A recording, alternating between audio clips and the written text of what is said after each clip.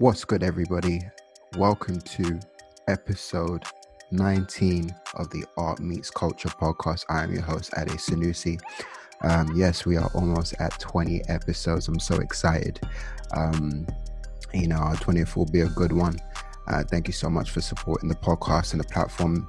Your support has been phenomenal as always. I'm always going to be thanking you each episode because, it's something, special to the community, special to me. Do you know what I mean? I just, decided just to kind of just crack on.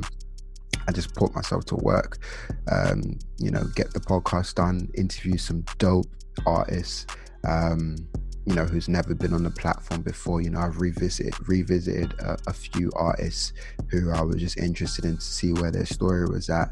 But yeah, it's been phenomenal. The growth has been amazing. And, I'm excited for what's to come, after this lockdown. Because hopefully we'll be out soon, because I got many things that I want to explore, many ideas that I want to tackle to help expand the platform and build. You're going to see a lot of dope stuff going on. So, what can I update you guys with currently? We're going to be opening a store. The Art Meets Culture store will be opening very soon. I'm just working in the back with a few things, just trying to negotiate a few things with some manufacturers and stuff like that. I won't tell you what we're selling. It'll always be, random, but cool stuff that can be in the home and everything like that. But I don't want to say too much. But yeah, I'm going to do a sign up very soon. I'm going to announce it once we're ready to go. I'll announce a sign up for everybody who signs up to our list, who is interested in purchasing, great products from us. You'll be able to get that directly through our mailing list and through the store. But, we'll prioritize with people on the mailing list first before the store. So if you get to the store first, if you get to the mailing list first, and you get the emails and everything like that, and we'll be updated when we'll do drops and everything like that. So it's gonna feel great. I don't want to say too much personally, but yeah, be on the lookout for that mailing list. As for shows, we are in the beautiful works about doing one. I don't want to say soon, but we're just in talks because I don't want to give a timeline on anything. But we're going to be doing a special one. So any artists who are interested in doing a show, please DM me. Once you've heard this, DM me, directly with your work and stuff like that. But also I'll be doing a call out as well at the same time. So look out for that. But, if you want to, get in early, let's have a conversation. Let's see what you want to promote and push. I'm sorry about that beeping noise. I'm always in the window doing something. So someone's always working. We are all working. But, wow, that's very loud, but it should be passing very shortly. But yeah, without further ado, I'm going to talk about my guest, Tori. Tori, she is a phenomenal creative. Actually, she did say she figured out what she was, and it's maybe what everybody who's listening is. The correct term, which she says, she is a multipotentialite. That word kind of just threw me a little bit because I didn't know what it was. It was something new. But a multipotentialite is someone with many interests and creative pursuits. It's not by. There is a TED talk by a lady called Emily Wapnick. She goes in depth about each superpower that the creative has. She talks about idea synthesis, which is one that I usually have. Idea synthesis is where ideas meet at the intersection, and the intersection is I have let's talk about like colors. So we have one a white paint and a black paint, and if you mix them in between, you're going to get that gray area, so you get gray. But yeah, ideas come with collaborations, and I think that sparked my mind because it's like, I've got art and I love music, I'm going to put them together. That's how I create Art Meets Music, and and so on and so on and so on. They also break down I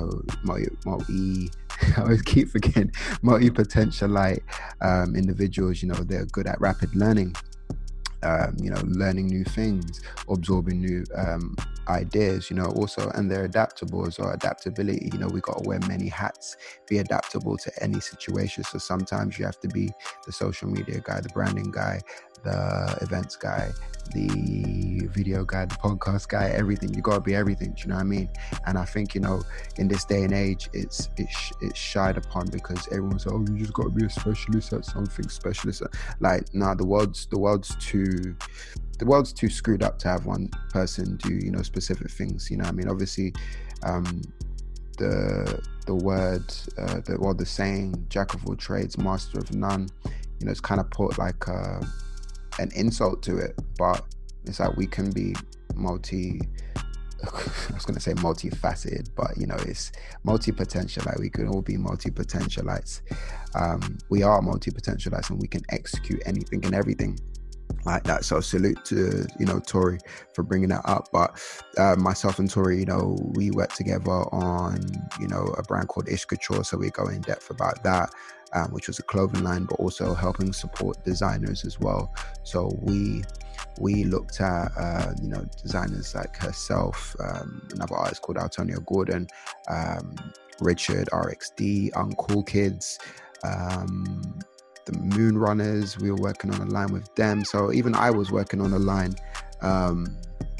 which I've still got the dope name and I've got the designs with it, so that you might see some cool stuff coming out of that. So I might launch that stuff through this brand. But we were a brand that was helping designers with our platform, from jackets to t-shirts to sweaters to hoodies, to accessories. So we were really going in with that, so shout out to Reg, who gave us the basis to do that. Then she came on board and started becoming she became and still is the event photographer for Art Meets Culture. She's captured some phenomenal images over the years, and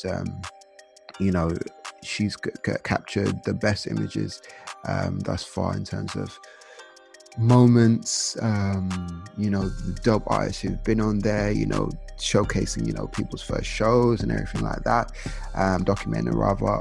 But yeah, you can check that all on our Facebook, Art Meets Culture. All the images are there. I might post a few, might create like something like a cool collage for that, but yeah, she's created some dope stuff, and she's now pushed herself creatively, because she's gone from art, doing the art herself, photography, what else, customization, entrepreneur, and she runs an Instagram page called Her Cuts UK. I said it right, Her Cuts UK. So check that out. But I don't want to go too much into it, because I know I think I'm rambling on. I'm about to just expose the whole entire podcast. But this podcast is, is a good one. It's a long one, and it does require a part 2, because we probably spoke about only 50% of what's been going on in her life. She also runs a YouTube channel, does talks about her being homeless and everything like that, and it's amazing. But yeah, check her out. Check out Tori. She's definitely someone who invests in herself and puts her money where her art is. So please like, share, subscribe. I got a phenomenal fan base on SoundCloud, and I salute every single one of you who are listening around the world. I'm going to definitely start doing shout outs to countries soon. I'm going to just point out, the top countries who are listening.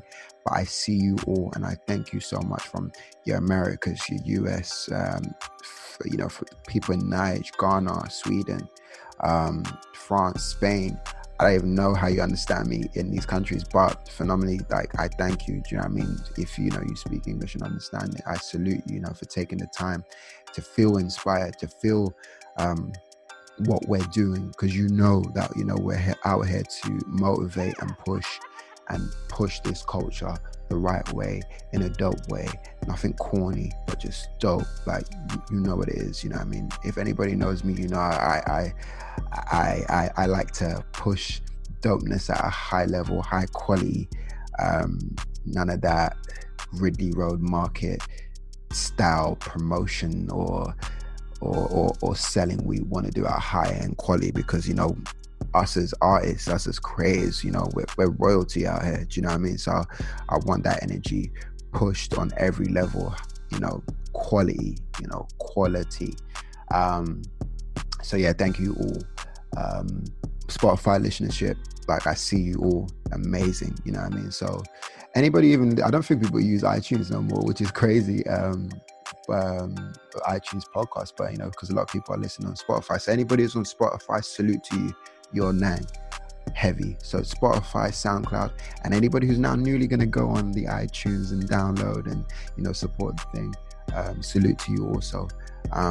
But yeah, you know, I'm Ade Sanusi. This is Art Meets Culture podcast. You know, put your money where your art is. You know the vibes. Let's go. Welcome, Tori. Hey, what's going on? How are you? I'm good, man. I've had a good day. I know we're gonna do our professional ones. We're gonna treat this as a normal conversation as possible. Do you know what I mean? Yeah. But thank you for coming on the podcast. No problem. I wanted to get you on, basically on the side of photography, because I do consider that an art form that people may not look at. Oh, it's not really art, it's just people taking pictures and stuff like that. But it's a skill. You do color palettes, you have presets, you do tones, you do everything. And you're someone who has worked with the platform for years. So introduce yourself. What? Okay, so yes. My name is Tori. Just rebranded about 6 months ago, maybe. Actually, almost a year ago now. To Tori Lens, previously known as KBD. I'm a photographer, known as a photographer, but also known for other creative elements as well. So, yeah, fashion, editing, video editing, painting, all this creative stuff, graffiti, you know, all that kind of stuff. So, yeah, but I guess in this sense, I'm known as a photographer and, yeah, all-round creative genius. I found out a couple of days ago that I'm a multipotentialite. So that was really interesting. Yeah, man, it's a real thing, man. Google it. So what, I mean, first off, let's not limit this to just photography, because you're more than that. Do you know what I mean? I probably highlighted photography, but you've been developing so much over the years since I've known you, you know, from customization to running brands to now running a massive social platform, you know, which I'm not too sure if you want to speak about, but we can touch on it. Yeah. And, you know, just evolving from that. So you're definitely, what is the word? I was going to say multifaceted, but multipotentialite. But now you're a multipotentialite. What is a multipotentialite? Is it something about potential, or? It's let me get the actual Google definition, because it will say it a lot quicker than I will say it, because I'll go all around the world. Okay. But yeah, I've always been a multipotentialite. I just didn't know that that's what it was called. Like I didn't know that. So a multipotentialite is a person who has many different interests and creative pursuits in life. Multipotentialites have no one true calling the way specialists do. Being a multipotentialite is our destiny. We have many paths and we pursue all of them, either sequentially or simultaneously or both. So how did you figure out you were that? I was having a conversation with Dion Reed. Dion. Yeah, and shout out to Dion. And can't remember what we were talking about, but she was just doing her pack. She's just done a pack for people like during this quarantine time, to kind of like help people that are, not even if you're struggling, just everyone really has got a pack of like mental health, physical, like all these things that you can do. And we were talking about it, going back and forth. And before we left the conversation, she said, I had a conversation with Ruben. Shout out to Ruben as well. Ruben, another great creative. And he was saying that he figured out that he was a multi-potentialite, and he knew that Dion was one too. So when Dion spoke to me, she was like, oh my God, this is what Tori is as well. Like, so when she spoke to me, she told me, and now I've been looking into it, and I'm like, yeah, this is literally like my life. Like, I think it's kind of difficult for people that have like various creative avenues, if you like. I wouldn't say necessarily like all these passions. I would say like things that you really delve into, because the world kind of tells you that you should be one thing and you should you shouldn't do one thing, which I understand, because I understand the discipline in that. Like I get it, but for me, it was always a struggle, like from when I was young, always a struggle. And I just got to the point where I was like, okay, well, I'm different. It's fine. I know that me and Dion are the same, so it's fine, kind of thing. I stopped trying to like be that, because when I tried to do one thing, I just felt like I was killing my soul, man. After a while, I was like, I don't want to do this anymore. Like I feel like I'm dying inside. I need to do something else, kind of thing. Yeah.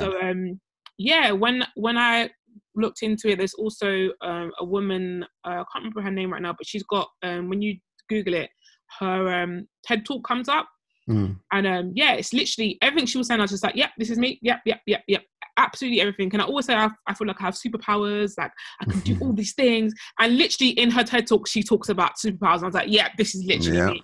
Like, so yeah, it's I think it's good. I think there are downsides in the fact that people don't understand it, so you may see me as flaky, which I struggled with a lot. I think I still struggle with a little bit now.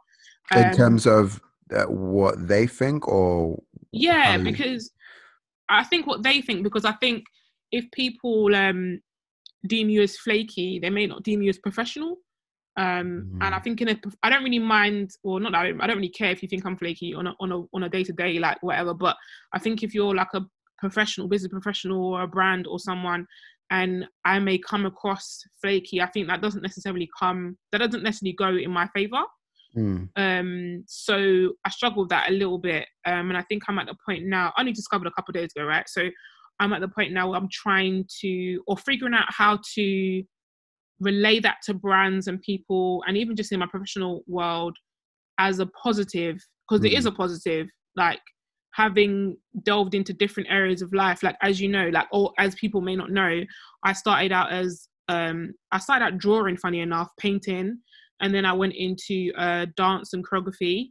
And I did that for a while, and I had a dance company, I had a dance group, all that kind of stuff, won awards, blah blah blah, all that stuff. And then I moved into we can't blast through that whole I draw, I used to dance, but it's like all these things, like even going from like the choreography world into the skating world, and then bringing my dance skills into the skating world, and that's been a thing. Do you know what I mean? Like having like, not, I wouldn't say one up, but like having like that kind of, those skills transfer over, and then being like, oh, I want to customize, I want to paint stuff, and then starting out painting on like shoes, and then painting on roller skates, and then, do you know what I mean? Like it all kind of moved over, and then from obviously doing that, choreographing and dance, all that kind of stuff, I moved into photography, because I started making clothes, and literally making clothes from scratch, and no one could shoot them the way I wanted to. So then I decided I want to do photography. I'm going to learn how to do this, and I think I could do it great. So then I learned that, and then that moved on to going and doing shows and stuff, which actually, funny enough, Ade gave me my first, shot at doing a show. Shouts you. What I love about Tori, I'm going to slow you down. Okay. She is blasting through her whole entire story so quick.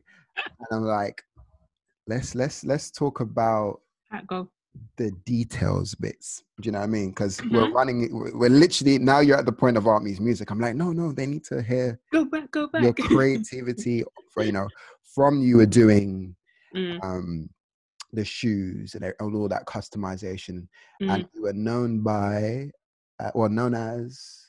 I was known as KBD at that point. Yes, which meant that meant Notorious Bespoke Designs. Notorious as in the whole KBD move, because I know you're blasting through the story. Like, this is me. I'm giving you everything. Do you know what I mean? And it's a testament to your personality and what you've achieved, because it's been such a long journey. It has. And I'm even listening. I'm thinking, Tori's got to say these stories, man. We got to hear them. we got to listen to them, and hear how she's developed and grown. I appreciate that, man. Okay, so like I said, I've always known I was a creative. So I think for me, I think the best way for me to describe it for someone who wouldn't necessarily understand if they're not like me is to say that when I started one thing, whatever that one thing was, because I was curious about loads of things, it developed, and I think it developed naturally. So, for example, if we're going back to when I was drawing in like primary school,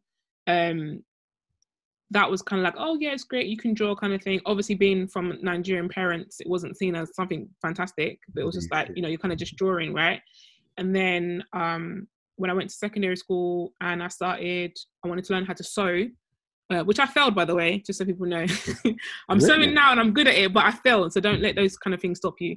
But yeah, so from going from that point and then having being made to draw my clothes before I created them, which I hated doing, was kind of where I guess my drawing skills kind of developed more.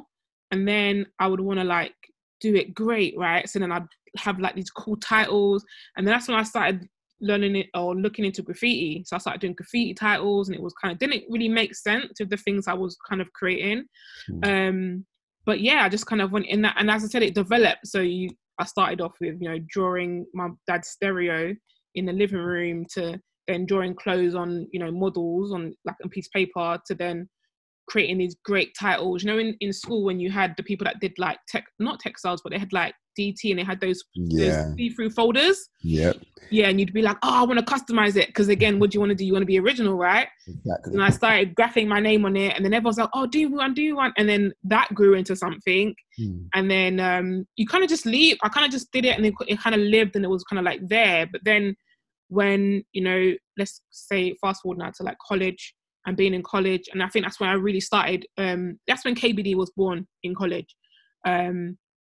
My upbringing wasn't necessarily traditional, so the college I ended up going to was because I ended up in care with my grandmother, so I had to change the college that I wanted to go. I didn't have to.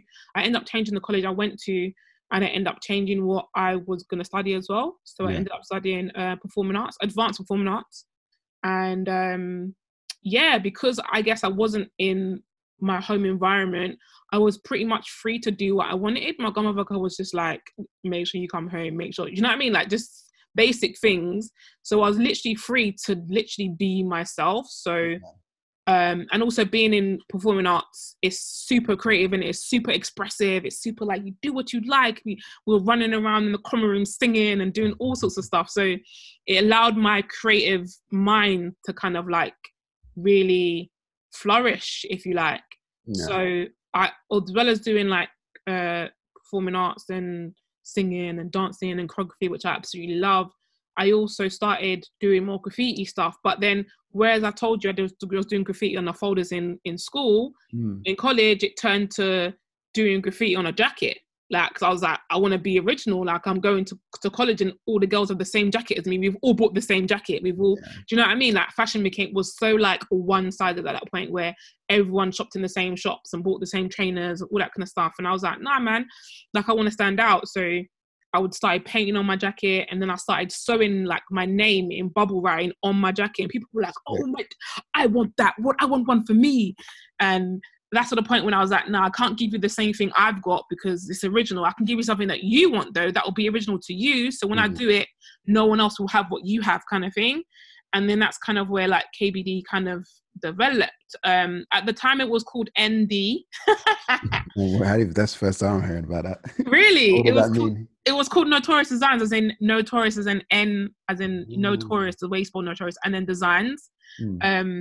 And the reason why I picked Notorious is because everyone in school used to be like, no, Notorious. Like, everyone used to sing that to me in college, like, all the time. So I was like, so I'm going to call it Notorious Designs. I design, I do, like, all sorts of stuff. So that's where it started. And then I had a conversation with my dad, and he was like, oh, Notorious isn't a good thing, you know. It's not good to be known as Notorious. You know, it's not good to do that, you know. I was like, okay, I'll change it to KNOW, as in get to know Tori, Notorious. And then another person, like an adult that I was kind of like in my life at the time, kind of said that, oh, what you do is bespoke. And I was like, what the heck is that? Like, what's bespoke? And he's like custom. And I was like, yeah. So then I was, say it again? Yes, yep, that's me. Yeah, yep. So that's kind of how KBD was born. It ended up being Notorious Bespoke Designs, as in Notori, KNOW, Torious, and then yeah, KBD for short. And yeah, that's literally how KBD was born. But I never limited myself to doing one thing. KBD was always like custom, like anything that was custom that I was doing fell under that umbrella. So even if it was like I was doing a graphic, and obviously at that point I started learning about Photoshop and stuff like that. So yeah, I kind of just, anything that interested me that I was like, oh, I really want to create, I don't know, a poster for my designs, like, you know, like on MySpace when you had like these Yeah, all the posters, like, HTML stuff right? and And I whatnot. was like, I don't get that computer stuff long. I just want to make something and just put it in there. Mm. And then that's when kind of like Photoshop kind of came into my life. And my friend kind of taught me the basics of Photoshop. And I was like, cool, got the basics. Thank you. Love you. Like, I'm going to go off and do my own thing now. So yeah, it literally developed organically. I feel like it did. Like every step I wanted to make, and the more I wanted to be better at what I was doing, present myself in a way that was like conducive to me, I kind of just made the next step to the next creative thing. Do you know what I mean? And it kind of just went on like that. And yeah, and then I started, but I stopped doing jackets and stuff because it got super long. Everyone just, the orders got too much. So I was like, no, I'm not doing kind of jackets like that. And then I started customizing my trainers, but I wasn't painting words. I was just changing colors of certain things. So I remember this is when Huaraches were like the ting, and we had like the grey and red ones that everybody had. And I was like, no, everyone's got these. So I changed a section of the grey to like blue. I literally bought fabric paint. I'd never bought it before, used it before. I just bought it and I was like, let me try if it works, see if it works. And I changed a section of it like a navy blue, and it looked sick. And I was like walking around Catflins, and guy was like, oh yeah, like I got those. And I was like, no, you don't. You know those guys. He's like, why are you breading it for? Right? Them guys are just like, oh yeah, they're hard. I got those. I was like, do you? These? He's like, yeah. I was like, no, you don't. He's like, no, I do. I was like, no, you don't. Like, no one's got these. He's like, what do you mean? I was like, I made these. He's like, what, for real? No. And I was like, yeah. And then that's kind of, I got a little bit of name in my area as like custom. Like if people saw me, they'd be like, yeah, she made that. Like she made that kind of thing. Yeah. And then I went on to like doing words, like graffiti, like actual words on trainers when I hooked up with a friend in college, and he was good at doing graffiti and stuff. So he taught me some like wording, like some lettering. Again, I was intrigued, so I just sat with him for hours watching him paint shoes, and I was like, oh my god, I want to do this. So then I went from like color blocking to graffitiing like names and stuff. And then because I started skating, I wanted to do my own skate, so then that became a thing, and I just transferred what I knew from painting trainers, painting skates, but then skates are plastics. It was like, there's a whole nother avenue of like figuring that out. So then I figured that out. Like I ruined my skates, like I literally ruined my skates, like trying to figure it out. And discovering acetone, which is like amazing, like wiping down my skates like every 2 months and just changing the design. People are like, oh my god, you got bare skates. I'm like, nah, I've only got one pair. Yeah, like just changing up. And then just like I guess learning the basics of things that I wanted to learn that were interesting to me, and then just doing them my own way and finding things my own way. And and then at that point I started making clothes, so it only made sense to me to customize the sock that you get in trainers. It's kind of like material, so it only made sense that obviously I might as well customize this as well because I sew. So I started doing that as well. I remembered what I learned in school, the basics of a sewing machine in school, and I just kind of just went with it. And my sister bought me a sewing machine for Christmas. I had an old one, she bought me a new one, and I was like, thank you. And I kind of just went like ham with it and just started sewing everything, customizing everything that was material, hence my skates. And I kind of did that. And yeah, like I said, it just felt it when I'm thinking about it now, because I haven't really said it back in a long time, but it's really like, and I guess knowing what I am, or what kind of, not box, but kind of like where I fit in the world, it's made me realize that actually everything has like been, it seems like looking on the outside looking in, that it's all weird. Like, how did you go from like painting to now customizing to graffitiing walls? Because I did like a couple walls, like a couple walls in my house, couple walls people I know, like from that to then skating to then photography. Like people are like, what? There's no link, but there definitely is a link. They're all like little tiny small minute things that I was interested in that led from one thing to the other, like naturally. led from one thing to the other. So it seemingly can seem like, oh, she's super flaky, or they're just jumping from one thing to the other, when actually there is a link. Sometimes there isn't. Sometimes it's just like you see something, you're like, oh, that's dope, I want to try that, just for the sake of it. But I think for the years that developed me, I would say up until 22, they definitely were like links from like the very start to like when I was 22, 23. There was definitely like links in it, and a lot of the links were like out of frustration, like wanting to photograph something and being like, oh, no one gets it, they don't understand what I'm saying, and then having to do it myself and then figure it out, and then figuring things out along the way and being like, right, I can do this, oh my god, I can do this, oh my days, and then like having the ideas flood in and be like, oh my god, I'm gonna do this, yeah, I'm gonna do that, I'm gonna make, and because I can do Photoshop, I can make posters, I can do, so even my Instagram game was a little bit higher than most people's, because there was things I could do. I could literally get material, make an outfit, shoot myself, post it, add a title, do you know what I mean? Like, and be like, boom, I did all of that. And people were just like, what do you mean? Like, and that's because of all the things that I did in prior that led me to be able to do those things, and then offer that as a service to other people as well. So that's kind of where KBD, that's kind of, that is like an incredible, journey and story. And it, like I said, like you said, it doesn't feel random. It just feels like this is like your training and your development to being, the creative that you are. Many people would think, oh, she's supposed to have a traditional route, maybe go uni, maybe study design, maybe study art, or do something and then have that. But this was like more or less, look, I'm just trying stuff and I'm making all the mistakes I can right now, because in the end, I'm going to be great at this. So that's like, sick and amazing to hear in regards to that story, because I don't think you've broken it down like that to me. I don't think I've broken that to anyone, to be honest. So it's like, it's sick to hear. So from designer, or whilst designing, you went through the whole skate world, in them quad skates, which I hate because I don't know how to use them. But you went for the quad skates.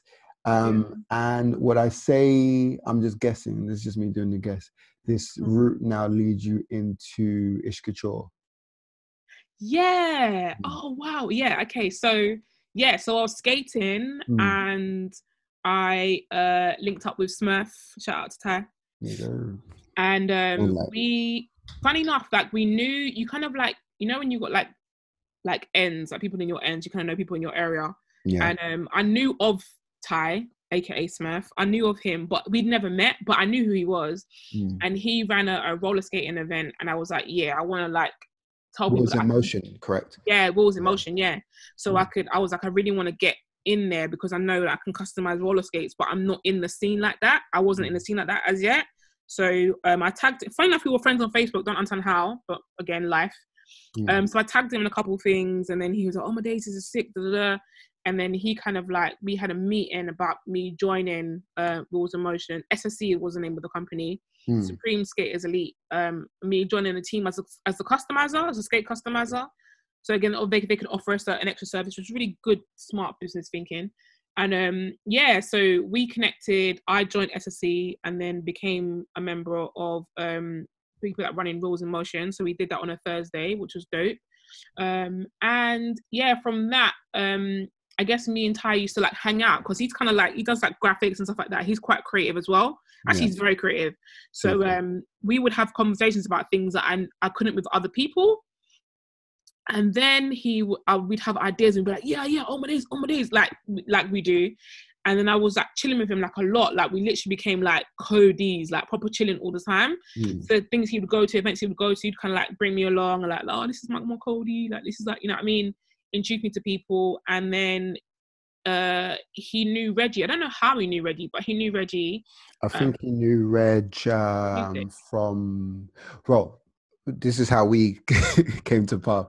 So Reg and Lionel, when I joined Maish and the whole Ishkature side of things, Lionel was like he was an intern at Universal Music with Reg at the time. So he used to be doing some intern bits there.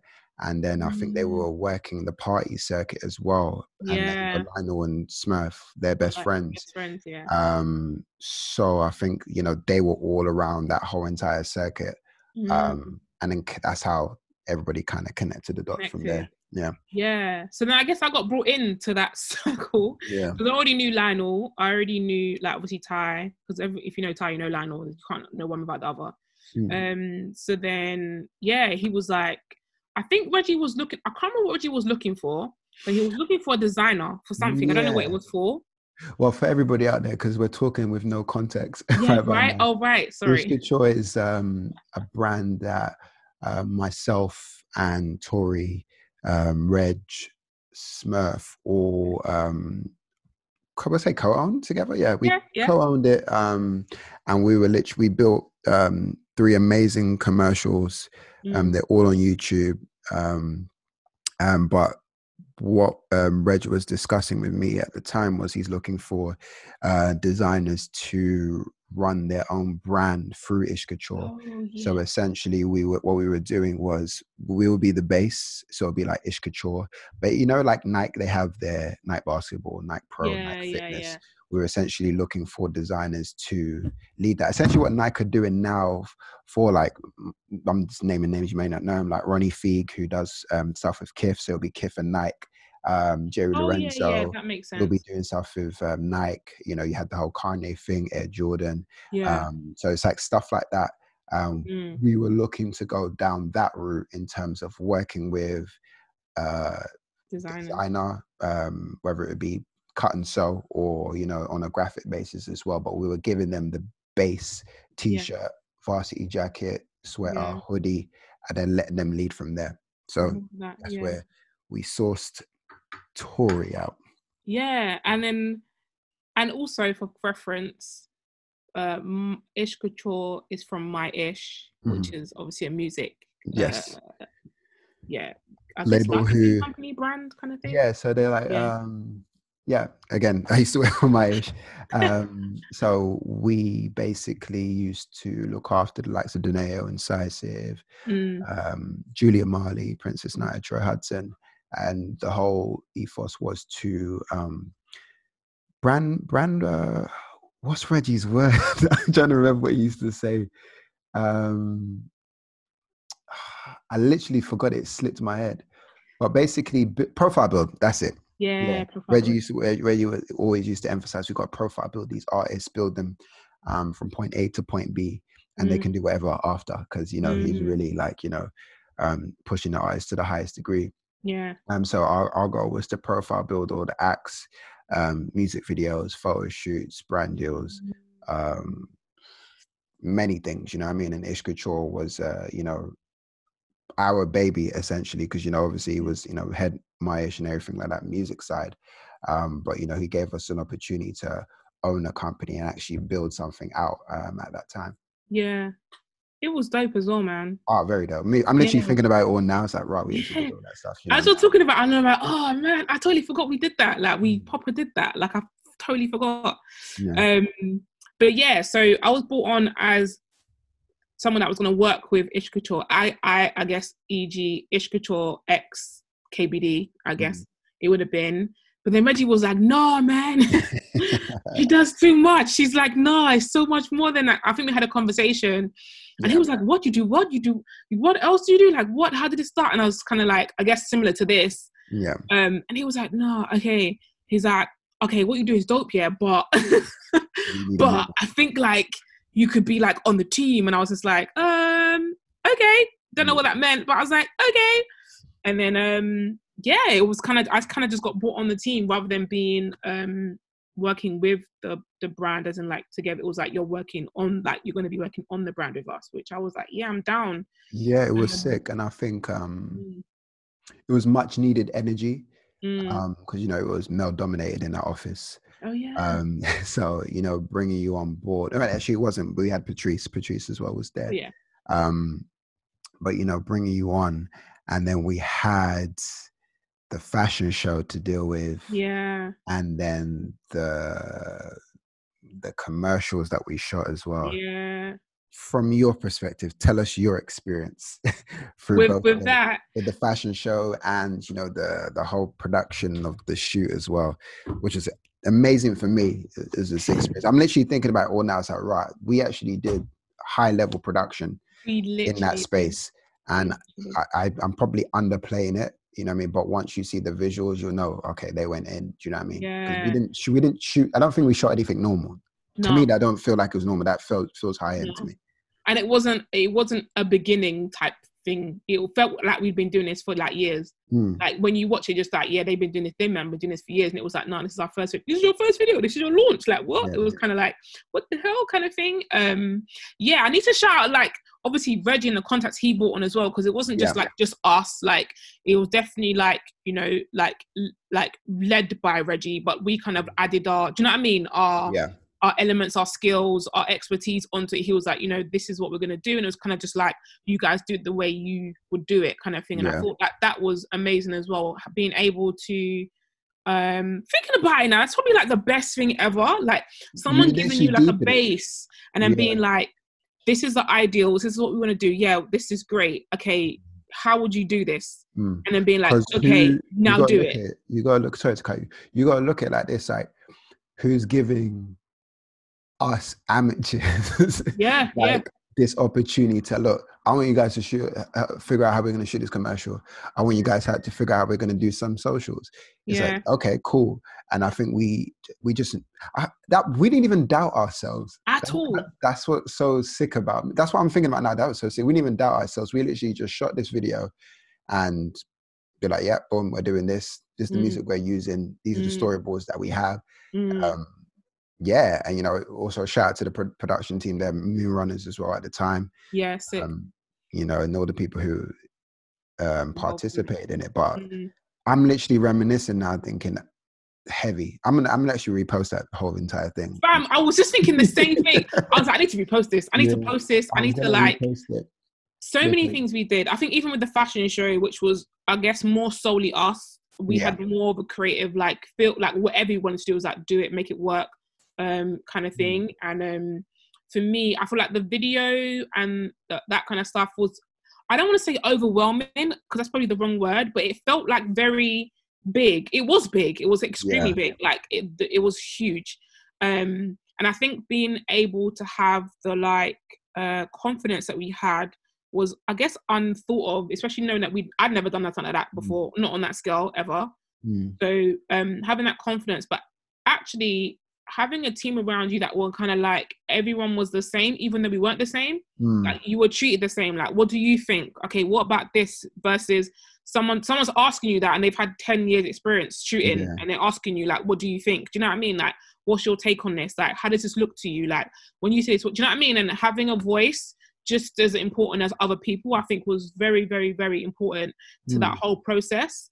Nah, man, we got to applaud ourselves. I'm literally deep in it really loud because I'm looking at like, because you know the stuff we're seeing on Instagram now, like even like ads from Nike or any of these brands, I'm thinking we executed something very well. We shot it very well. And I think we had supreme confidence on it. And, you know, I got to give big love, you know, to Reg for installing that in us. You know what I mean? 100. I know he's listening. Shout out Reg when he's listening to this. But I know he installed big confidence in us just to do it. Because 9 times I'm thinking, did he really intervene on shoot day for us to do anything? He was there. But he mentioned a few things, but it was me. I was literally running around. And which, you know, salute to him for allowing us to do that, you know what I mean? And I think we need to celebrate that hard, you know what I mean? 100. That was a sick moment, you know what I mean? And anybody listening now, search Ish Couture clothing and you'll definitely see those 3 ads that we on YouTube. Search it on YouTube, it'll come up. So like, we did some things, you know. Some stuff, man. And I also think that's what has allowed us to be great in our entities that we are in now. Like having that confidence and knowing like, oh, Ra, we did that, or like I did that, like, you know, with the help of whoever, but my input was just as important as someone else's. Do you know what I mean? And my viewpoint as well was just as important, as in like where you've come from in life. and having the viewpoints you have and being like, yeah, that makes sense kind of thing. Because as you're saying it, yeah, Reggie was there and he definitely had a presence, because Reggie has a presence anyway, even if he's just standing there just saying nothing. He has very much has a presence. But yeah, there was very minimal times he'd be like, yeah, just do it. Yeah. He'd be like, oh, Reggie, what do you think? He's like, yeah, just do it. Like, does it make sense? Yeah, just do it. And it was like, yeah, man, it was almost like, how can I say it? Like, your dad's teaching you how to ride a bike, and he takes off the training wheels and he's like, just ride, like, you can do it, you can, I promise you can. And you're like, oh, are you sure? And he's like, yeah, man, just pedal. And then you're pedaling, and before you know it, you're like, I'm like doing this, and you're just off, you know what I mean? So it kind of was like that, like giving us the confidence to be like, yeah, you can, like, yeah, that makes sense, you know what I mean? Checking in every so often, but being like, yeah, no, that makes sense, yeah, do it, that's cool. Yeah, and big up Reg, man. Like, yeah, shouts to Reggie, man, 100%. Like, you know, an important person, you know, in my life in terms of, you know, learning and actually just doing stuff. And, you know, some of his words definitely still ring today. You know 100. what I mean? It's always like, you know, maintain the image of success at all times. You know, just be about it in every step of the way and in every room. So salute to Reg. So it's like because it's like our timelines start to connect from Ishka Chore. And then it was literally, I was 4 years in Maish, and I was like just at the stage of just, I need something different, and I think that was going to happen anyway for me. But I think I just, you know, hit my point, you know, working with Maish, and I just said, you know, I need to create something very different. I created various things. It was social architects for a time being. And then, you know, I just started being obsessed with like art on Instagram. And then I said, let me do an event. You was newly doing photography. Yeah, then. I think at the point when you started social architects and you wanted to do events, I think I was maybe like a year in, but I hadn't done anything for like major for other people. Like I'd done a few like dance shows here and there, and again, because I was a dancer and people knew I was a dancer, like, oh yeah, Tori, she's good, she can do it, kind of thing. And also what's made me good at doing dance photography, because I was a dancer, I could preempt things that were about to happen. Like if someone was about to flip, I kind of knew, because you dance or you're a choreographer, you have a set, you kind of know these kind of like cue points. So I was really good at that. But I'd never done anything outside of like my shooting myself and shooting like people that I knew, like dancers or like friends or stuff, even though it was paid work. I never did anything outside of like my own community, if you like. So definitely it was me understanding that, okay, cool, I need to use the people around me, because one, it's a new event, a new concept. I didn't know any photographers then. And I was just like, Tori, you want to shoot? And, you know, that, you know, kind of, I don't want to say it started your journey, because I never want to take credit for anybody's thing. It's funny, because my journey started when you asked me to shoot for, my photography career in regards to events. That's the same in regards to events. Yeah, in regards to events, you know, I would say, you know, it was the starting point. And you know, you've been with us for years and captured some iconic images and imagery from the event. So, you know, how is your full transition now from artist, skater, sometimes still skates, the designer and brand owner, and now, you know, into photography? I feel like I said, photography was always there. I think, as I've said prior, it's kind of just evolved as I've evolved. So the things I was shooting before, like I said, was clothes and stuff, because that's what I was doing. Do you know what I mean? And then going to like doing dance events is because I knew dancers, you know. And then funny enough, my first ever event, like live event outside, was I want to say Grey Wolf or something. What was Thingy's? Why does it sound so? Grey Wolf? Who was Grey Wolf? No, it wasn't Grey Wolf. That's not the right word. That's not the right thing. But it was oh my God, what's her name? Planet Alex. Who did she work with? What's his name? Acoustic Afternoon. Yes, that was my first. Acoustic Live, Box Park. Yeah. I'm saying Grey Wolf. I think that was the name of the brand or something. I can't remember. It was the name of, I think Grey Wolf was like their whole agency at the time or something like that. Like something, Right. So I did work with them for a little bit. I think I did like 3 or 4 events for them. I did them for free because I was like, I've never done events before. And then after doing that, I think that's like shortly after is when you started your events. Yeah. And I started shooting your events. And that's when I was building my photography team, my all-female photography team. We were called KBD Pics. Yeah. Oh yeah, KBD Pics. Shout out to the team. Yeah, so that's when I thought like I can build a team of like female photographers, and like because I've also noticed that when I did events, because I started doing your events, I started doing other events, I was doing like things here and there, and I noticed that there weren't a lot of female photographers. So I was like, I need to build a female photography team, because I feel like in these spaces I'm the only female, or sometimes one of the only female, and a lot of the time, if there was another female, she wasn't black. It was like another white, woman or someone, with some huge camera, with some huge, like super intimidating, like what the heck is this kind of thing? It was really interesting, because even like building that team, I learned a lot of things. Again, it's just an evolution of what I was doing. I was here, I was like, I'm doing photography. I love doing events. Not like I don't love it, but like I love capturing moments. I love capturing moments. Is what I love about photography, like capturing moments. So I love that element of shooting events, and I'm very trigger happy. I still am. I shoot like 1 million pictures, then I'm like, because I gotta make sure I get the right one, kind of thing. And then also the fact that I have friends that were singers, and I shot them. It also allowed me to shoot things that people wouldn't shoot, because I understand what it is to be a singer, being around my friends. And like, I was a point when I went on tour with Dion and Dion Reed, and I got to know like certain things about singers and, songs and how songs are. We don't really think about how things are kind of like structured. And, there's like a high point of a song, or like a key change. And that's when the, emotion changes. And so I was ready for those things. So when I shot Art Meets Music, I think those things definitely helped me out. Like I would watch, be in, I don't know, performance that will be happening. I'm like, I know something's about to happen now. So then I'd rush to the front and like I just know. I don't even know how I know. I just knew that, this is going to be a thing. You know what I mean? And then also wanted to capture like the atmosphere. So often I'd be like at the front, like shooting, and then something would happen, and then I'd turn around and shoot the crowd, and I'd turn back, and it's like doing all these like extra things, because I'm super hyper aware of like what's happening and what's going on, and how I feel when I'm listening to it, and I'm not even listening to it without my camera. I'm like, oh my God, that was a note. Like, I'm like, oh my day. Like, I'm excited, and I'm like, I know people around me excited. I need to capture that. So it's kind of just like being aware of all those things, and having all those things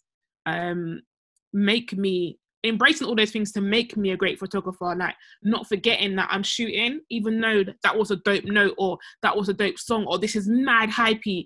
Like I'd be like, I'd bubble for like 2 seconds and be like, I need to shoot this because it's dope and I'm feeling it, but I need to capture what I need to know. I know why I'm here. I need to capture this kind of thing. So having those kind of like moments, and embracing those moments, and embracing the things I knew, or the things I did in my prior life, and the things people are around, definitely helped me with like events and stuff. But it's been a pleasure, because I've met people and met artists, and connected with people that I never would have connected with before, and been like, wow, that was dope, or like, oh my days. And do you know what I mean? Having conversations with people just for the sake of, and being like, oh bruv, like I wasn't at the front, but I caught your set and it was sick, kind of thing. Like, just so you know, kind of being like, oh really? Like, I was like, you didn't see me vibe because I was shooting, but it was sick. Do you know what I mean? So like having those conversations was also important as well. But, that's sick. And the mad journey of Art Meets Music as a whole, and you've captured the best images possible for the event. So from event photography, you started to do more, should I say, street shoots, studio shoots, and everything like that. How talk about the transition, what you wanted to expand more on so I think journey. As most multi-potentialites. I'm gonna mention that. I find more research more on that actually. Yeah, man, definitely Google it. Like I advise everyone to Google it. But yeah, so I didn't want to be known for one thing in terms of photography world. I knew I was more than one thing in the photography world. Like I knew I could shoot like I don't know, like products. I knew I could do like headshots. I knew I could do like someone's album cover or EP cover. Like I knew I had those things inside me, and I had a desire to do those things. And I wasn't necessarily super vast at like studio stuff, only because I didn't really know about lighting. I only shot with natural light. Yeah. Or I did have like an external flash, but I hate flash. Like even to today, I still hate external flash. I feel like natural lighting is like the best thing ever. But yeah, so what I did is, because originally I started photography way before, funny enough, when I was 20, maybe like 19, 20, can't remember.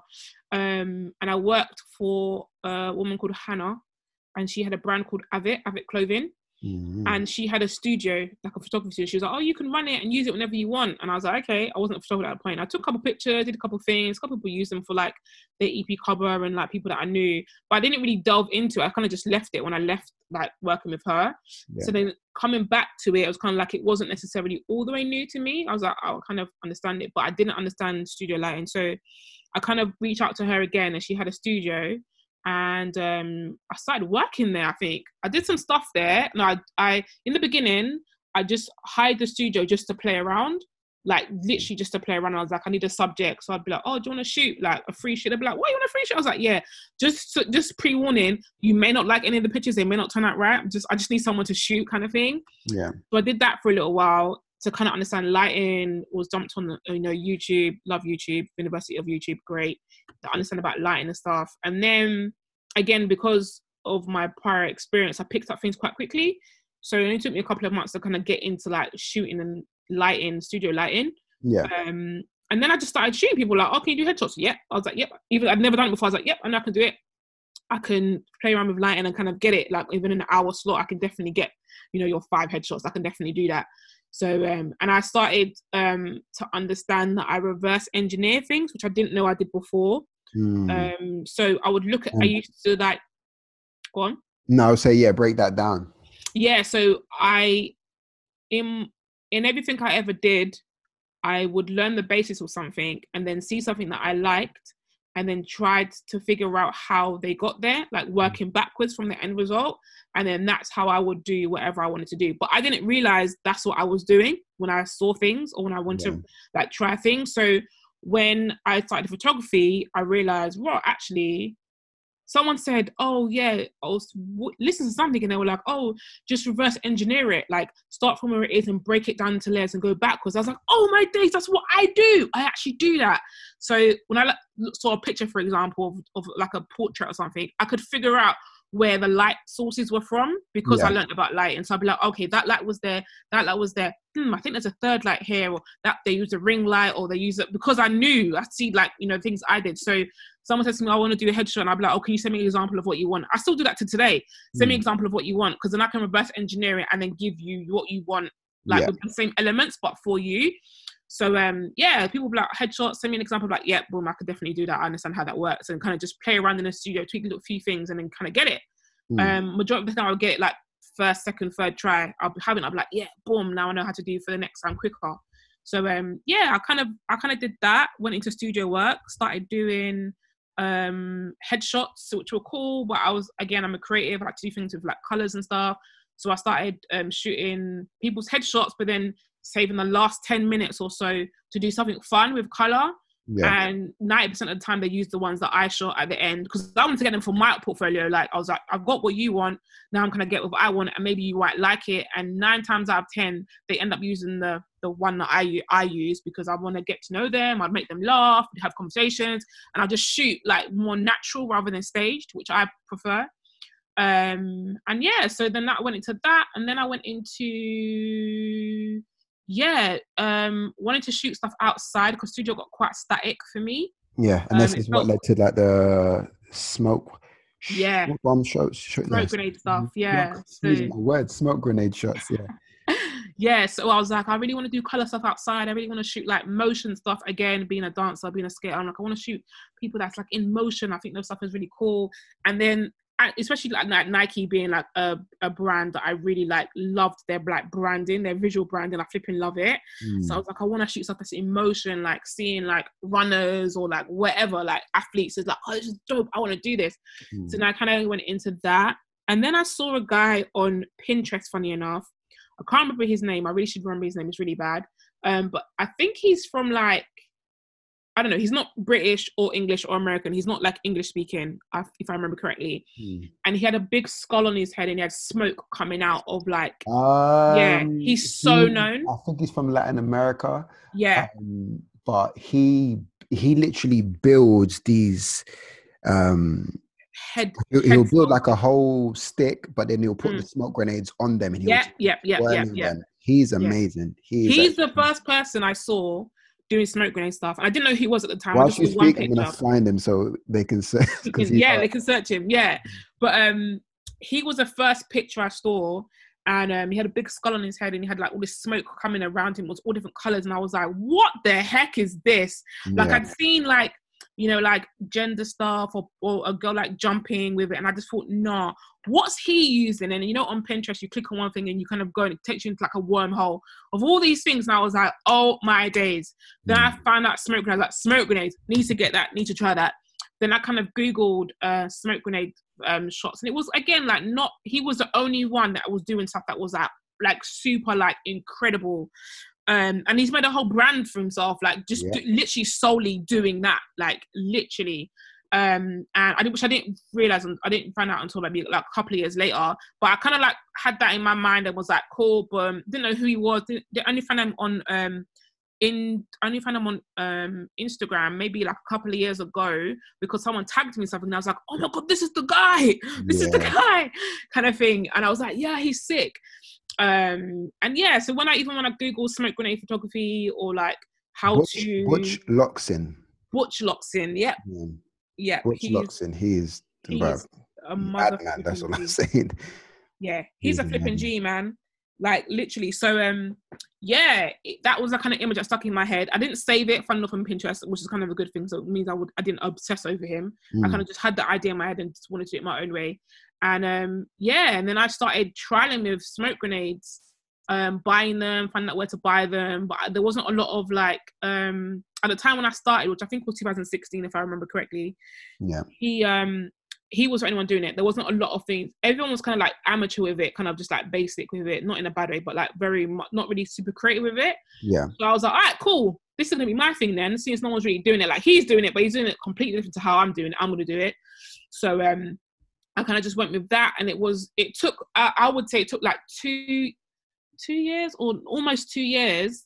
I think I started 6, 17. Yeah, maybe like a year and a half to 2 years for me to really like understand it. Like I wouldn't say I wasted a lot of money, but a lot of money went into like buying grenades, trying grenades failing, figuring about like wind speeds and rain and all this kind of stuff, like, which I think most people probably wouldn't have done. But you know, being me, I'm super obsessed. I'm like, nah, I know the images I have in my head, I know I can get them, kind of thing. And then just literally just being like to my friends, hey, you want to smoke grenade shoot? We want to do a shoot, can you help me out? And like going to people that I knew I could shoot, I've shot before, that would look good on camera either way, making sure I get them the shots that they wanted, like as well, I can exchange, and then making sure I got what I want as well. So it was a fair exchange all round, which I'm all for. Like definitely about like, if someone's going to help you out with something, like what do you want? Like what shots do you want? Let me get those as well. So we both kind of benefit from this. So yeah, I started doing that, and then just kind of guess known for my smoke grenade photography, which I'm known for. I guess it could definitely still build and be known like more for, but I'm definitely known for that. I would say like in like the UK, if anyone knows the UK, I'll be like, oh yeah, like they got to go with the smoke, yeah. And everyone wants to try it, and everyone wants to do it for no reason at all, which is great for me. I'm like, yeah, let's shoot, man, like let's do it. But it's not as easy as it looks, which I always tell people. Like people always ask me for tips. There's like a technique to it. Even like scrolling through his Instagram, I'm like, I don't know at what point will I get the right shot. Like, how do you do it? You just crack it open and just start shooting all over the gaff. Which is nice, and it's literally sick. this whole, because I wanted to do a smoke grenade shoot, but I'm just saying, nah, not for now, do you know? But there's loads of concepts that you can do in terms of it. Yeah. it visually, you know, that will make it look amazing. Yeah. So Definitely. you've done so many things, and I'm trying to think, okay, cool, what shall I pinpoint next? Because now you've obviously rebranded, Yep. you know, went from KBD to KBD Picks, now Tori Lens.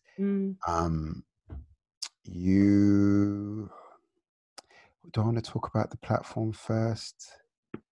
Let's talk about the platform first. Go on. You know, and then, you know, we can start, you know, doing some dives on some other bits.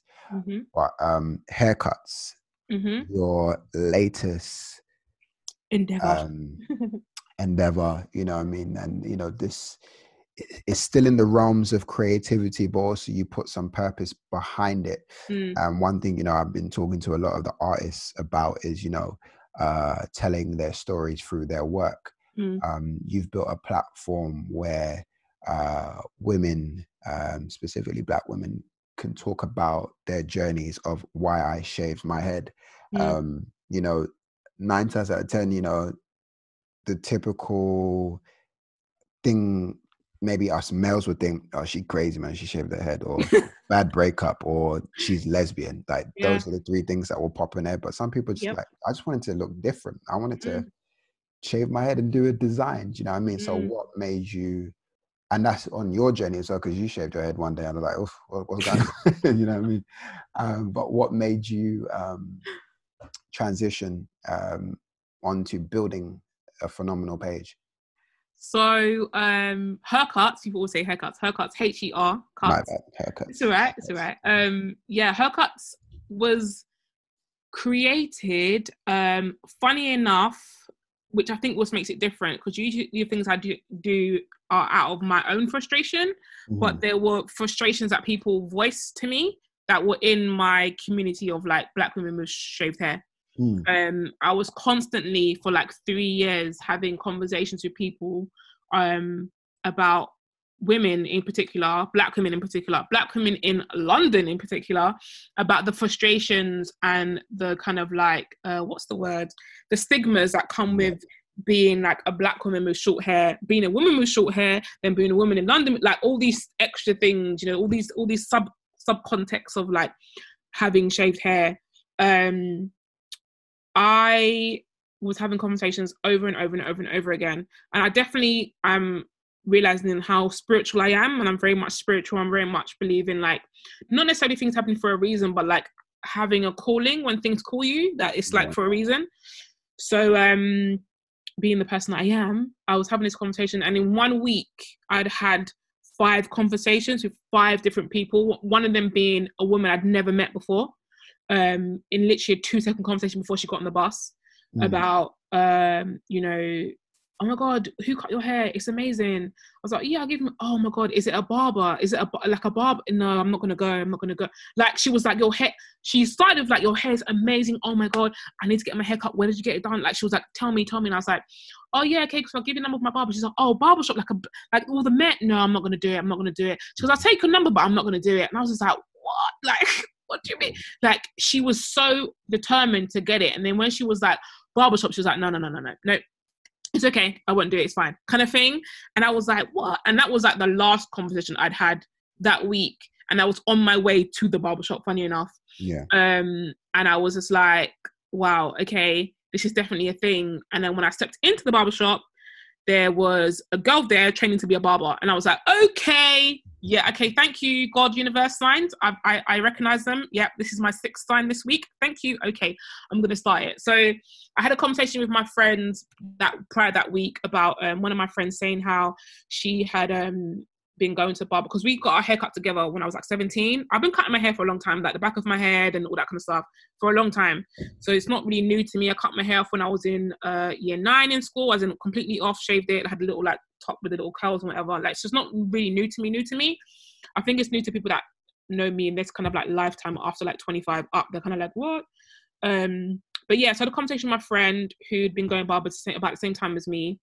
And we used to go together. And there's a barber that we kind of went to. barbershop, and wasn't necessarily the most positive experience. But it was cool because it was like heavily Nigerian, like people in that shop, in that store. So, and we were Nigerian, so you kind of know how to kind of deal with that. You kind of know like when to ignore things, when to address things, when to not, like things are going to cause a problem. So we were kind of used to that.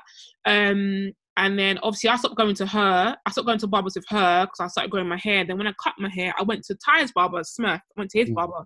So I went to my barber. So his barber shop, my friend was working in his barber shop. So I went to his barber shop. Anyway, so she was telling me how the barber that she'd been with all this time basically started moving a bit mad, how he'd been trying to move to her, which again, that's a narrative that a lot of black women are going to know about a barber trying to move to you, whatever, trying to do a madness, and even though you don't want to, and like really kind of using the fact that they're in their chair as an opportunity to kind of like really like try to go in and like get your number or whatever, which is again very uncomfortable to be in that environment in the first place, and having someone like in your ear and you actually really can't go anywhere, which is kind of like, yeah, not necessarily a positive experience, and not a lot of women or even people in general know how to deal with that. So you kind of just say, I'm not going to go back again kind of thing. So, yeah, she was basically saying how the barber that she'd moved to for a long time, she went to get her hair cut. And at the time she was, I think, 5 or 6 months pregnant, and he didn't know. So when she got there, he kind of was moving a bit mad. He kind of cut her hair. And then when she called him again, he kind of didn't answer. But she was saying how he was like, oh, like shocked that she was pregnant, like asking her questions and stuff. And I was like, what? Like, she'd been going to him for like years. And I was like, right, he was really that upset with you. Like he don't even answer your calls no more. Mad. Like, literally didn't answer her calls. And whereas before, whenever she called, he'd be like, yeah, come to the shop, I'll come to the shop, I'll cut your hair. Like, was on it. And then after, like, he just wasn't on it. And she's like, I don't know what to do. Like, I don't know where to go. And I was like, oh, that's mad. She's like, it's so nuts. Like, as soon as I'm pregnant, like, you don't want to, like, what? It was so crazy. I was like, oh, so she had that. Then I was talking to my other friend who's, she's a lesbian, and she's saying that when she went to barbershop with her partner, she'd been at barbershop for ages and getting, like, an undercut, so it's like the sides and the back cut. And when she went in with her girlfriend, it all went a bit pear-shaped, like the people were moving mad, and she was in a predominantly Jamaican barbershops. They were talking all like quite reckless in there about certain things and gays and, you know, all that kind of stuff, and their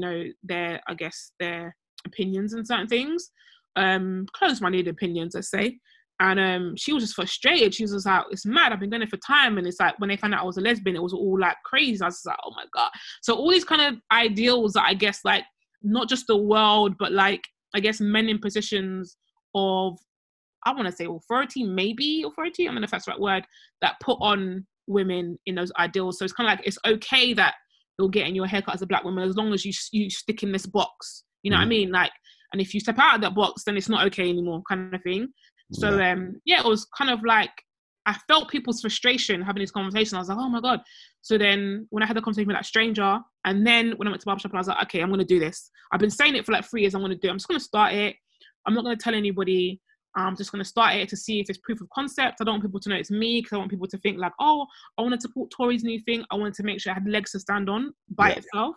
So I delved into that, and then delving into it, because it was a brand, and I guess I didn't necessarily see myself as a brand at the time, I kind of approached it differently.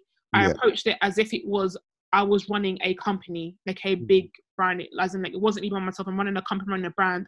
The ethos behind it was, you know, elevating and supporting women, celebrating women with black women with short and shaved hairs, and finding barbers that would cut their hair without the extra narrative, the extra negative narrative, or, you know, those kind of things. And trying to find those barbers in London, which is extremely hard, even to today, extremely hard. And not because they're not out there, or because I find a lot of barbers don't necessarily market themselves well, which again, another thing popped in my mind. I was like, oh my God, I need to do marketing for barbers, because you guys are not really doing like the thing. Like, the people that come up are like Mark, you know, his Hader cuts, and not to say that he's the only one, he's amazing, but because he market himself really, really well, when you search it, he comes up. Do you know what I mean? He's really dominating that whole like narrative of being like a black barber that's kind of like open-minded and really about, you know, life, you know, other things, and family and marriage, all that kind of stuff. But no one else really comes up, because barbers aren't really looking that way. And I think a lot of people, when they start a business, don't necessarily look that way. But anyway, Yeah, I did that. So I did that for a year and a half, I think, with nobody knowing it was me. I grew the platform. I had conversations with people that didn't know it was me. I really made a point of like celebrating people, and not just the women with the haircuts or the haircuts, as I call them, but the barbers too, which I thought was lacking and still is lacking on the Instagram platform. Like you either see the barber tagged or not the girl, or the girl tagged or not the woman, or on their platform they'd say, oh, barber cut by whoever, and never tag the woman, or the woman saying, oh, my new haircut is great, but never tag the barber. And it really frustrated me because I was like, this is amazing, who's the woman? Or this is amazing, who's the barber? Like, it frustrated me. And I think as a photographer, as an artist, not being credited really grinds my gears. So I had to make a point that when I start my platform, everybody's credited, including if it was a makeup artist, including if it was a stylist for the shoot, the photographer, everybody needs to be credited. Everybody needs to be given their just dessert, because it wasn't just a one-man thing. You know what I mean? It all came together to create that. So as much as the barbers got the skills, the women sat in the chair and was like, yeah, do your thing. Or like, this is what I wanted. Do you know what I mean? It was like a 2-part effort. So yeah, I built that a year and a half. Within the first 4 to 5 months, I realized that it wasn't just people in London that felt this way. It was like all over the world, which shocked me. I thought like Americans were like, you know, like way ahead of us in terms of like their acceptance of it. There are a lot of Americans that are really like accepting of it because they're smart. You know, these are your customers. You're going to have more customers, but there are also some that weren't or were pretending to be kind of thing. And so that kind of like it kind of started it being a UK thing to now being a worldwide thing, which was kind of just like, what the hell? And then having, you know, looking for female barbers and finding female barbers in Nigeria, which I didn't even know existed. I was like, what? There's female barbers in Nigeria? What do you mean? Like, I don't even know a lot of female barbers down here, like black female barbers, you know what I mean? That cut women's hair, like specifically. There's not a lot that I know down here. Do you know what I mean? Not a lot that are great. I'm not going to say they're not out there, but I haven't come across them in my 3 years of doing this. So it was amazing to find, like, you know, barbers in Ghana, like that were cutting women's hair, women in Ghana going barbershop. I was like, what the heck? Like, it was amazing. So yeah, it became like a worldwide platform, although it is Haircuts UK, because it's started in the UK. It ended up being like, it is now like worldwide. I talked to barbers in Brazil, barbers in like Canada, like all over the place. So yeah, it's been really like cool. The whole platform is just even like insane, you know, from the hair design, you know, from the stories, you know, the people that you're, you know, celebrating and empowering. You know, it's just a clear message. You know, some platforms, it even like building the platform, or even building your platform as an artist, photographer, and anything, that clear message always needs to be in play for people to, you know, to buy into you before they buy into what you do. 100%. That's what I say. You know, they're saying that, you know, we run by a lot. Do you know what I mean? I mean, I'm happy that we managed to dive in through a lot of the creative stuff that you do and everything. I'll probably want to now turn it to because you're very good at giving phenomenal advice. You've done talks, you know, you've been on, you know, major news outlets, you know, even the Standard and everything like that, and spoke about your story. How do people overcome? Okay, let me just go direct to it, because it's just, like, artists now, they want to make it, they want to go viral, they want that life. Like, they're so frustrated as to where they are and everything like that. What advice would you give them in terms of, you know, building and being patient and overcoming? Like, what advice would you deliver to them? I would say, well, first of all, building never stops. I think we feel like when we get to a certain point, we'll be happy, or when we get to a certain point, this will be this, because we've seen something that someone said, or something that we've watched someone's journey, and we think, okay, when I get to this whatever, then, you know, this amount of followers, I can do this. And it's never as simple as that. I think even when you're watching someone's journey closely, even if they're related to you, you're never really going to know the ins and outs of what they've gone, or what they're doing when you're not around, you know, what they're doing in their bedroom in the dark. You don't actually know the amount of hours they're putting into what they're doing. So you can never really look at someone and be like, yeah, I'm going to emulate that, or I'm going to be as successful as them, because you don't actually ever know, unless they tell you. Even when they do tell you, they might miss things because they don't even realize how important the little things they missed out is. So I would say, like, never, first of all, never chase numbers. Like, it's just because it will be a never ending game. You're going to always, okay, I want to get to 10K followers, for example. Then you get there, then you're like, oh, I want to get 20. Then you're like, oh, I want to get 50. Oh, I need to get 100K. Do you know what I mean? It never ends. If you're one thing, sorry to cut you. Let you finish. One thing I understood about, you know, this numbers game, where I just, well, 9 times out of 10, I think is bullshit. It is. It is. It's always impact. No, sorry. I literally wrote this down a couple of days ago. Influence over numbers. Yes. You know what I mean? Yeah. I think it's influence and impact. I did use both terms. So it's just the influence you truly have and the impact you truly have. Yeah. You know what I mean? Because it's just like, some people are rocking around with these mad numbers, but they ain't doing nothing. It's the not shifting culture or shifting anything with it. So sometimes it's just a bunch of digits. Yeah, literally just as numbers in your hand. You know what I mean? Yeah. And it's like, when you start to truly impact those numbers and impact the thing that you're building, then it becomes more phenomenal. Do you know what I mean? 100%. And that's when you start to pay attention to the content of everything that you're posting. Okay, cool, I want to inspire, I want to showcase this, I want to do this, I want to do that. And the numbers then you just start to forget about it. You know what I mean? You start to forget about it. And as you forget about it, that's funny enough, that's how you start even to grow quite quicker. Do you know what I mean? But I think so many people are predicated on the numbers, and they sometimes just don't want to post. You know what I mean? They get disgruntled. Oh, why is he on 10K, or why is he on 8 or 9 or whatever, or 50 or whatever the number is? You know what I mean? You get frustrated, but you're just like, but are you impacting the 100 people that you currently have, or thousands? You know what I mean? But I can go on a tangent. You know me already. No, I definitely agree. I feel like people, if you aren't, like you said, if you aren't impacting the 100, why do you deserve 200 followers? Why do you deserve 300 followers? You know what I mean? And majority of the time, which people forget, is most people that are getting these numbers or making an impact or whatever, which I realized from haircuts, which kind of like shifted my viewpoint, was the fact that I wasn't doing anything other than what I set out to do.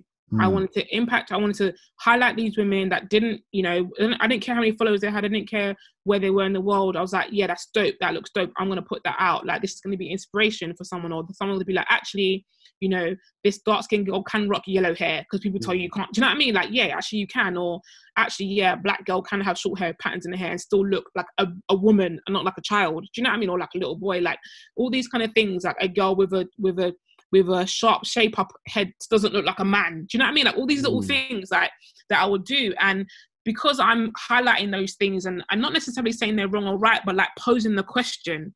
Do you know what I mean? Not saying it's right or wrong. I'm like, okay, so does this woman not look like a... Do you know what I mean? Like, it doesn't mean that she looks like a boy or whatever. Posing these questions and having people think and talk and debate and having a safe space to do that. People then told other people. I have people all the time saying, oh, I used to follow this page. Oh, I need to like, oh my God, would you get this haircut? And it was like, I wasn't chasing anybody. I was just serving the people that I had there and serving a community that I felt like was unseen.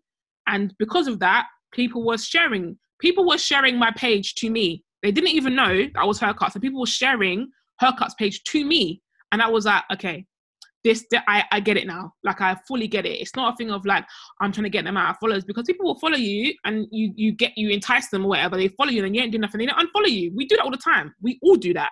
We're like, I ain't even saying nothing, man. And you unfollow them. So what's the point in getting it if you can't maintain it? Do you know what I mean? And it definitely goes down to like your ethos and like why you're doing what you're doing. If what you're doing is, you know, purpose, impactful, even if it may be seemingly selfish, then it doesn't really matter, because what you do will appeal to your people, your tribe.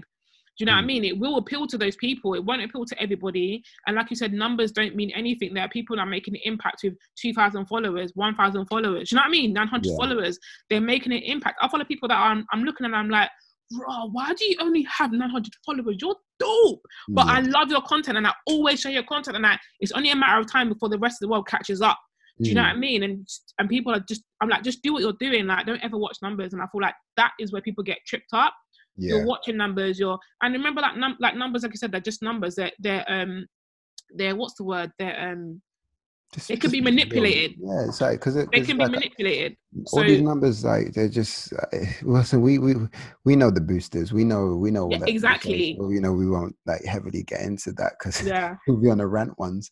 But it's one of those ones. And I definitely took inspiration from what you've done with haircuts.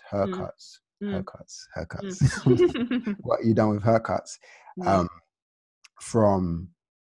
What and actually, from that on a social front, but even from the beginning of Art Meets Music, it's like, who knew these artists, at the time? Like, these artists probably didn't have the thousands. They just had like maybe 200 here or 1,000. But it was about believing in their talent and their work, and say, look, you're dope, let's do something.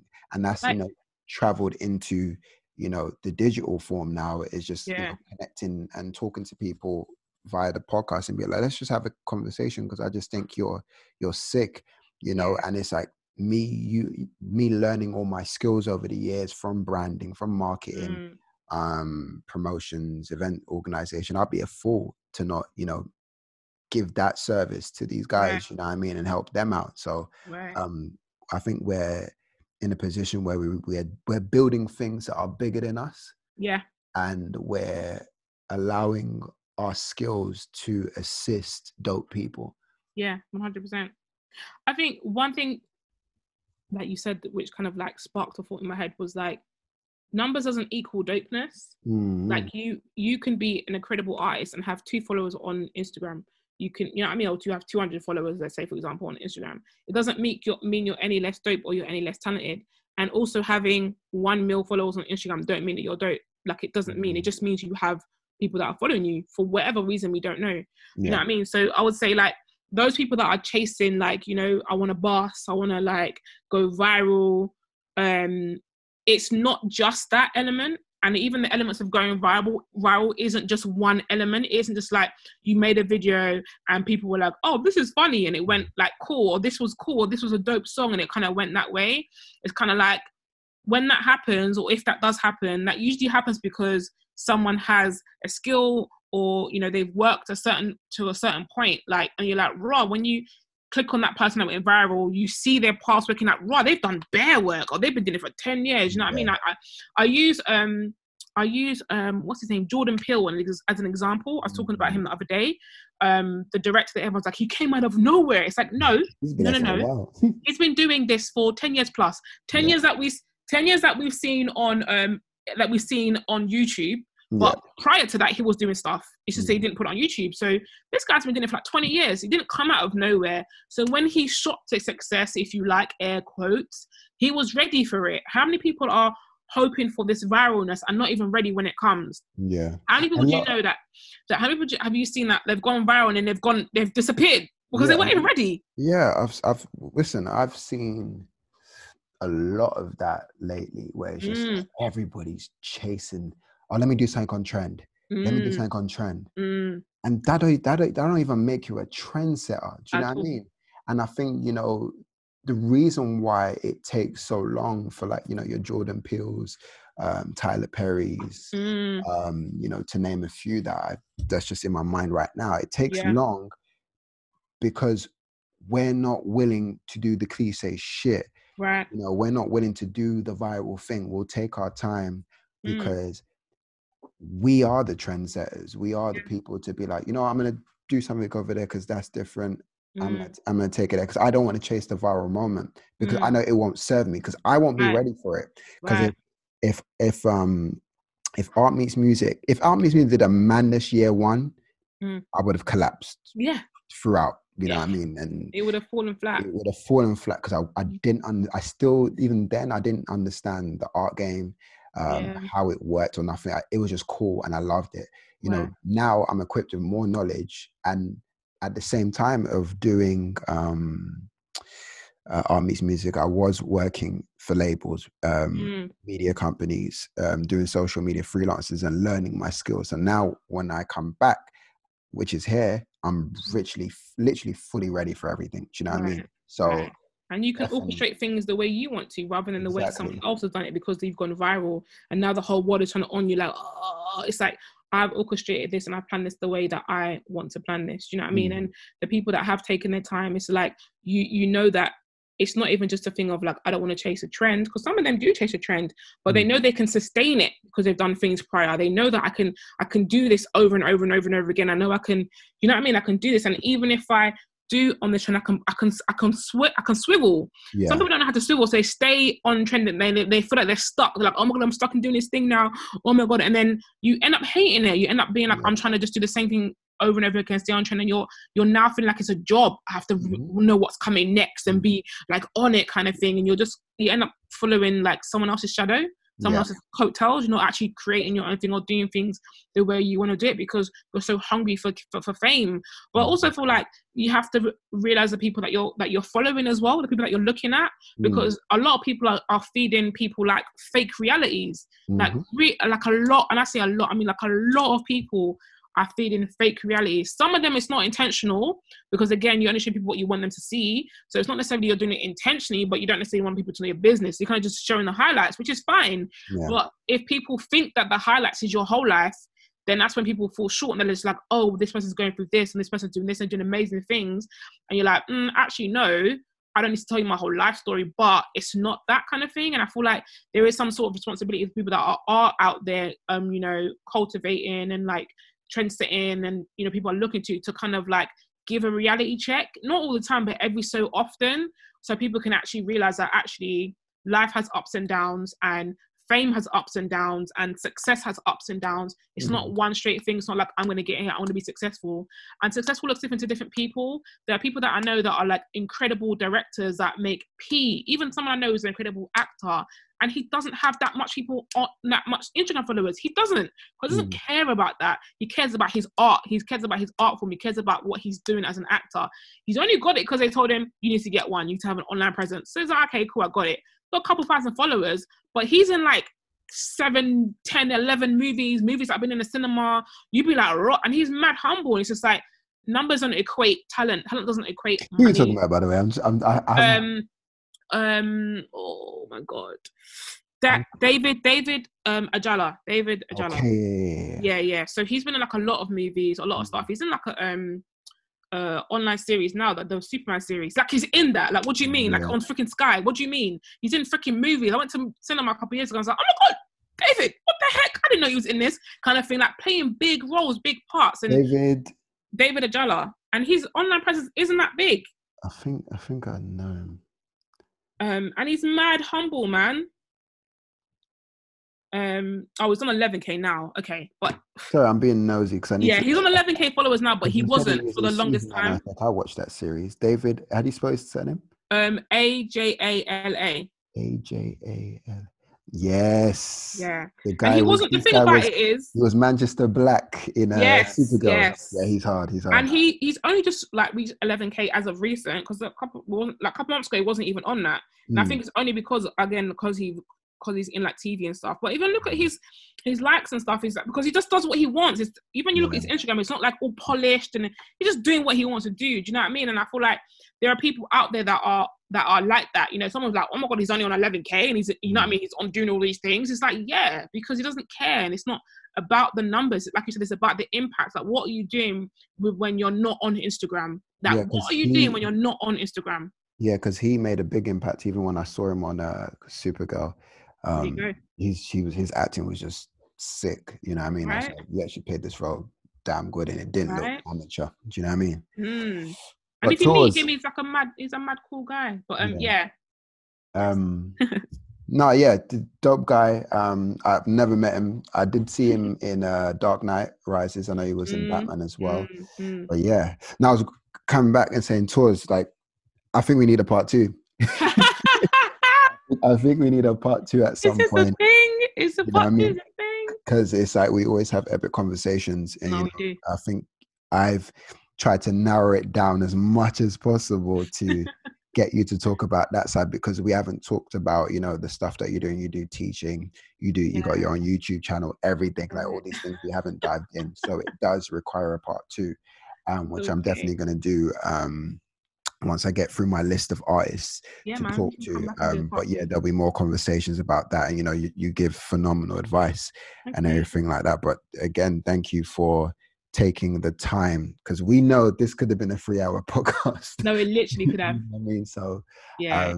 But yeah. For those that don't know, me and Ade have like 3-hour conversations minimum. Yeah, like, and that creative juices, once it's flowing, like we just go and just talk, do you know what I mean? And this is like how, you know, we pushed on Ishkature, pushed on artist music, you know, and, you know, the stuff that we do on a day-to-day. So it's just, you know, this is where, when people say have creative people around you, this is conversations you will have with every creative person. They last 3 to 4 hours, you know what I mean? I've got some of my boys, you know what I mean, as well.